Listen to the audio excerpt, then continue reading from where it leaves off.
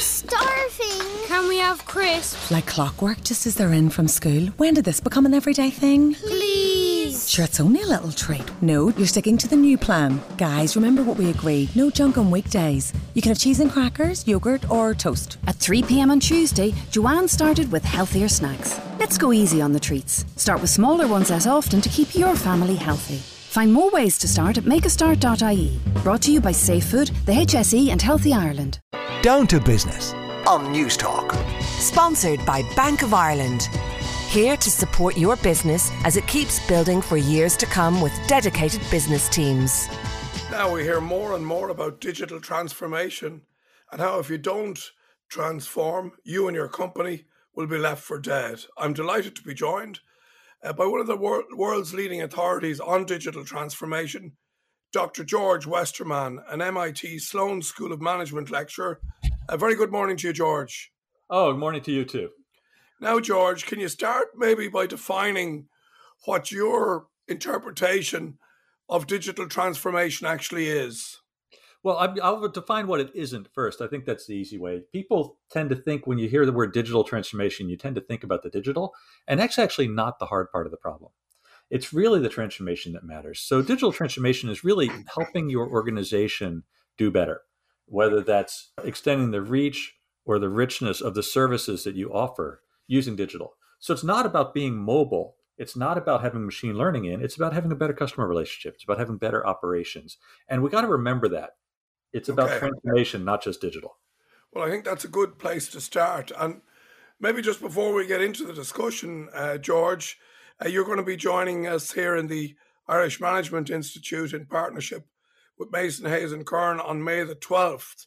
You're holding a masterclass on preparing for the next wave of digital transformation. So you basically start that with 5 customer assumptions, and maybe we could go through some of those if we would, because I think it could be helpful.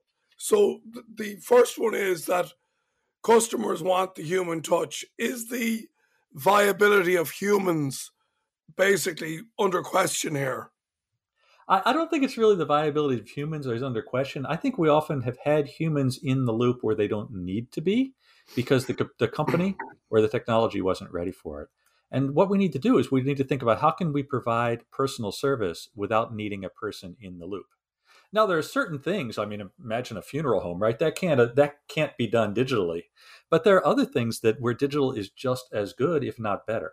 So I think what we need to do as leaders in organizations now is really think hard, especially coming out of this COVID time where we didn't have a lot of personal touch. Where do we need to put the humans back in the loop? And where might it be better and more convenient for our customers if we just kept the people out of there? George, I don't know about you, but I know that I get intensely frustrated with banks, with broadband services, with TV subscription services. So clearly they try to drive you online. Nobody wants to talk to you. Nobody wants to interact with you. And, you know, they're all doing the same thing and they're all preaching about customer service. I just don't think it's good enough. Oh, I think it's just terrible, because the other thing that happens is you call them and they say, call volumes are higher than usual. There will be a longer wait. Are you kidding me? No, you just don't have as many staff on as you used to have. Yeah. And so don't lie to us when you're starting, right? No, I totally agree with you. And it's really hard with the telecom providers because you don't have very many options there. And they know it. And so I don't know for sure, but I am convinced that they know that you don't have any other options, so they don't need to treat you well. And they're going to make it as miserable as possible to be inhuman so that way you go online instead. I want to go in a different place, though. Yeah. We kind of have this idea that digital should be cheaper because it's just not that same in-person experience. And I'm not convinced that's true anymore. Certainly the digital books I read online, through Kindle and other things, they cost often just as much as a physical book. And they work better for me because I can read them at night without waking my wife up. But then there's certainly a value for convenience. And if I can do something through virtual, through video, instead of having to go in and park my car and go there, I might be willing to pay more for that. Can we stay with price for a second? Because if we take an example of, say, education online, which would have, I suppose, really, really mushroomed during the pandemic. But am I right in saying that there's evidence out there that basically says that the prices of online education, even though they moved online, didn't actually drop, and then that the consumer was actually okay with that? Certainly, that is in many cases that I know. I don't want to say it's all the time, but certainly here at MIT, we are charging the same for our synchronous virtual courses as we are for our in-person courses. And we've not really had a lot of complaint about that. You got to price it by value, right? And they're getting basically the same value. They don't need to travel. So if you're not local, let's say, we now have people coming in from Australia. That's a long flight to get to Boston. Yeah. But you can do it, you can do it in the middle of your night and not have to leave town. It's not a bad thing. But can we stay then with maybe evidence of using COVID then as an excuse for inefficiency or for tardiness or sloppiness? Have you come across that? Let's go back to that example we were talking about a minute ago about the cable companies or the banks, where you call up and they say, well, higher than the normal volume is being a problem here. That may be more of an excuse than anything else, right? Because you can staff more people, or maybe they just don't want to staff more people. Certainly, it can be an excuse. I want to take it a different way, though. There are certainly some restrictions that came in during COVID that we may not want to get rid of. Yeah. So let me give you an example here. I live in this, semi-urban neighborhood here, and we got all these squares where the retail neighborhoods, all mixed in with the housing.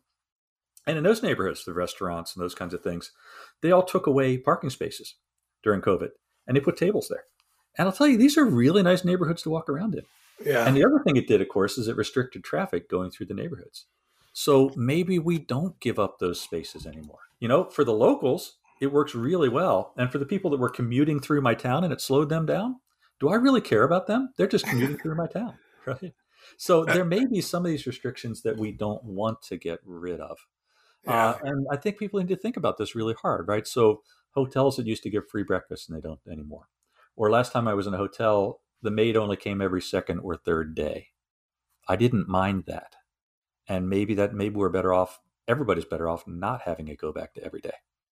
But can I say one thing to you there, George? And again, if you're in a hotel room and you go into the bathroom and you read a card that says, we're really concerned about the environment, and because we're so concerned, we've decided that we're only giving you towels that'll last you 3 days. You seen that, yeah? Oh, and again, it's a kind of it's an insult, I think, to sustainability and the just cause that is sustainability. Well, the problem is it happens enough that it makes you question people's motives. I am absolutely certain that the first couple of people that did that were doing it for exactly the right reason. And then the question that comes later in, all the people that follow, are they the right reason, or did they just see a convenient excuse? I don't know. You mentioned COVID there, and you mentioned a lot of trends that were maybe happening anyway, things like online shopping, things like maybe video medical services, and that we were forced into a situation where these trends were accelerated, and a lot of those trends may continue. Like, in other words, we won't go back to the way it was, because the way it wasn't perfect either. The big thing we want to ask ourselves is, was the old way the right way? Right. And in addition, to what extent has the COVID time changed the expectations? So even if it's the right way for those customers, maybe those customers are different now. And so you want to really test all your assumptions about what's right and ask yourself, maybe is it not right now? Maybe we want to test a new way that might be better. And we've talked about customers, certainly with employees too, right? There are lots of experiments going on about, should people keep remote working, or should they come back to the office? What do we do about paying people in rural, if they're all working in the same place virtually, do we pay the rural people less than the city people because the cost of living is less out there? Well, there was some evidence of that happening, wasn't there? It's right up in the air right now. Companies are really thinking hard about it, right? Are we paying you for a service, or are we paying to help you live? It's unclear, but Is it fair to pay somebody to do the same work twice as much because they live in an expensive city? On the other hand, if you're going to pay twice as much for that service, does it matter? You're getting the service. So it's a big question that's going on right now. So when you look at businesses then, George, are you sort of suggesting that you should really digest everything that's happened for the last 2 years, almost analyze what was good, what was bad, maybe what we want to keep and what we want to get rid of, and maybe really have that discussion across all the digital elements of your business? Across all the elements of your business, not just the digital ones. Yeah. That everything got thrown up in the air and reconfigured over the last 2 years.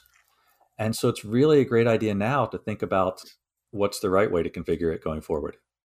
And where do we go from here? I heard a lot of advice given to companies that, don't lock anything in stone, maybe trial something for 3 months, 6 months, engage with employees, engage with customers, find out what they want, and then make a decision.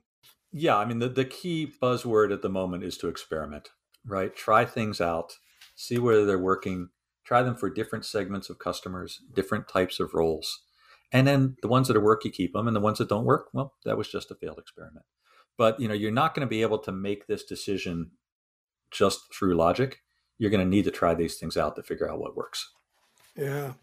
The impact, though, of a lot of these decisions collectively could be quite significant. If you take, the future use of office space as an example, if it's, if a lot of people are working from home, does it question the purpose of city centres and urban centres and their role?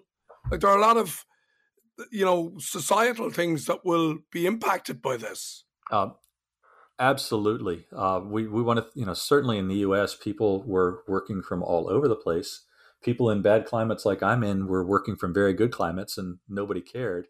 But now they need to come back from time to time. Let me just say, though, that these are trends that were before COVID also, right? So with digital, certainly the idea of gig work was different, that working remotely was more possible. But think about other things, right? As cars start to drive themselves, then that means your commute can be productive time.